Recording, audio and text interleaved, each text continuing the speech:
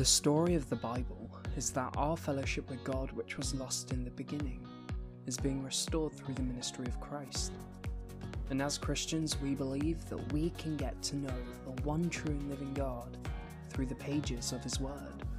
In today's episode, we're going to be jumping right into John chapter 2, because why not? Hi guys, welcome back to the Why Not Podcast with me, Connor JC, and I hope that you have had a good week. I was just having a really weird moment before I started recording. This week has gone so slowly. I was thinking it was Monday that I went and I was playing football, and that feels like a whole lifetime ago. Today's Friday. Like, wow. It doesn't even feel like a Friday. Huh. How's your week, guys? Honestly, I am exhausted, and I've done nothing, and my hand hurts. I'm not sure if you saw my TikTok today, if you follow me on TikTok, but I was going and getting some tea, and the lady didn't put the lid on properly, so when she gave it to me, as I was leaving, it just exploded, and it went all over my hand, and it really stings. So, yeah, feel sorry for me, okay? Thank you. Anyway, enough about me. Let's jump into John chapter 2. On the third day there was a wedding at Cana in Galilee, and the mother of Jesus was there. Jesus also was invited to the wedding with his disciples. When the wine ran out, the mother of Jesus said to him, "They have no wine." And Jesus said to her, "Woman, what does this have to do with me? My hour has not yet come." His mother said to the servants, "Do whatever he tells you." Now there were 6 stone water jars there for the Jewish rites of purification, each holding 20 or 30 gallons. Jesus said to the servants, "Fill the jars with water." And they filled them up to the brim. And he said to them, "Now draw some out and take it to the master of the feast." So they took it.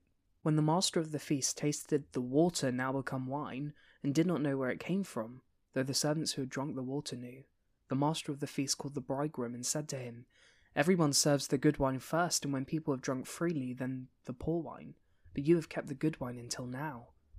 This, the first of his signs, Jesus did at Cana in Galilee, and manifested his glory, and his disciples believed in him. After this he went down to Capernaum, with his mother and his brothers and his disciples, and they stayed there for a few days.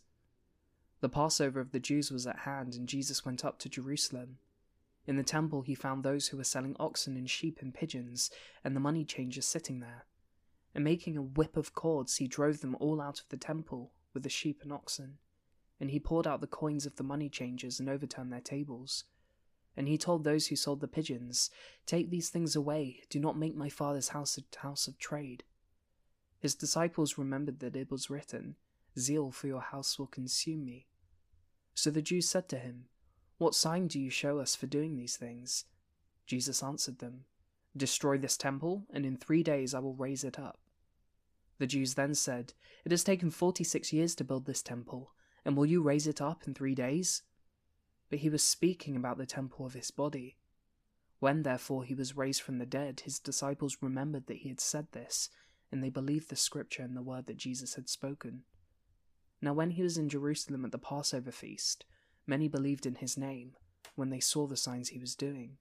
But Jesus on his part did not entrust himself to them, because he knew all people, and needed no one to bear witness about man, for he himself knew what was in man.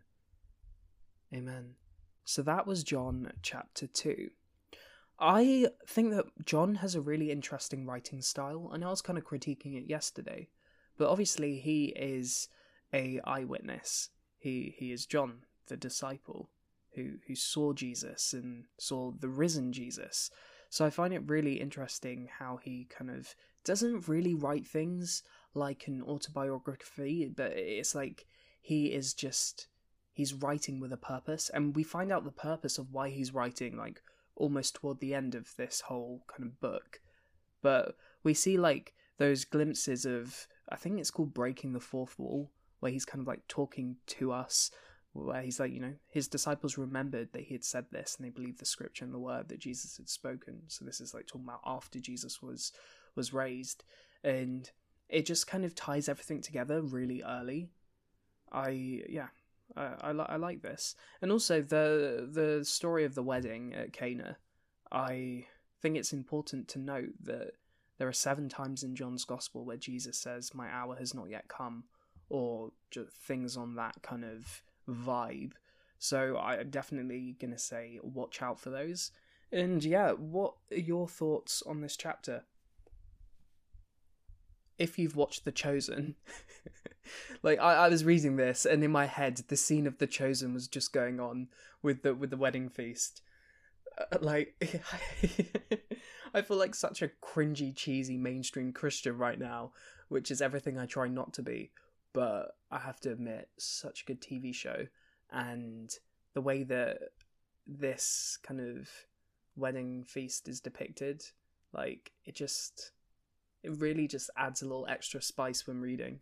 But anyway, those were just my random thoughts. I will leave you some study questions in my Instagram. And yeah, if you have any questions, feel free to drop me an email at whynotpodcast@gmail.com or send me a DM on Instagram. But anyway, I maybe will speak to you guys on Sunday, and if not, I'll see you on Monday for John chapter 3. Until then, goodbye, God bless, and I'll see you in the next one.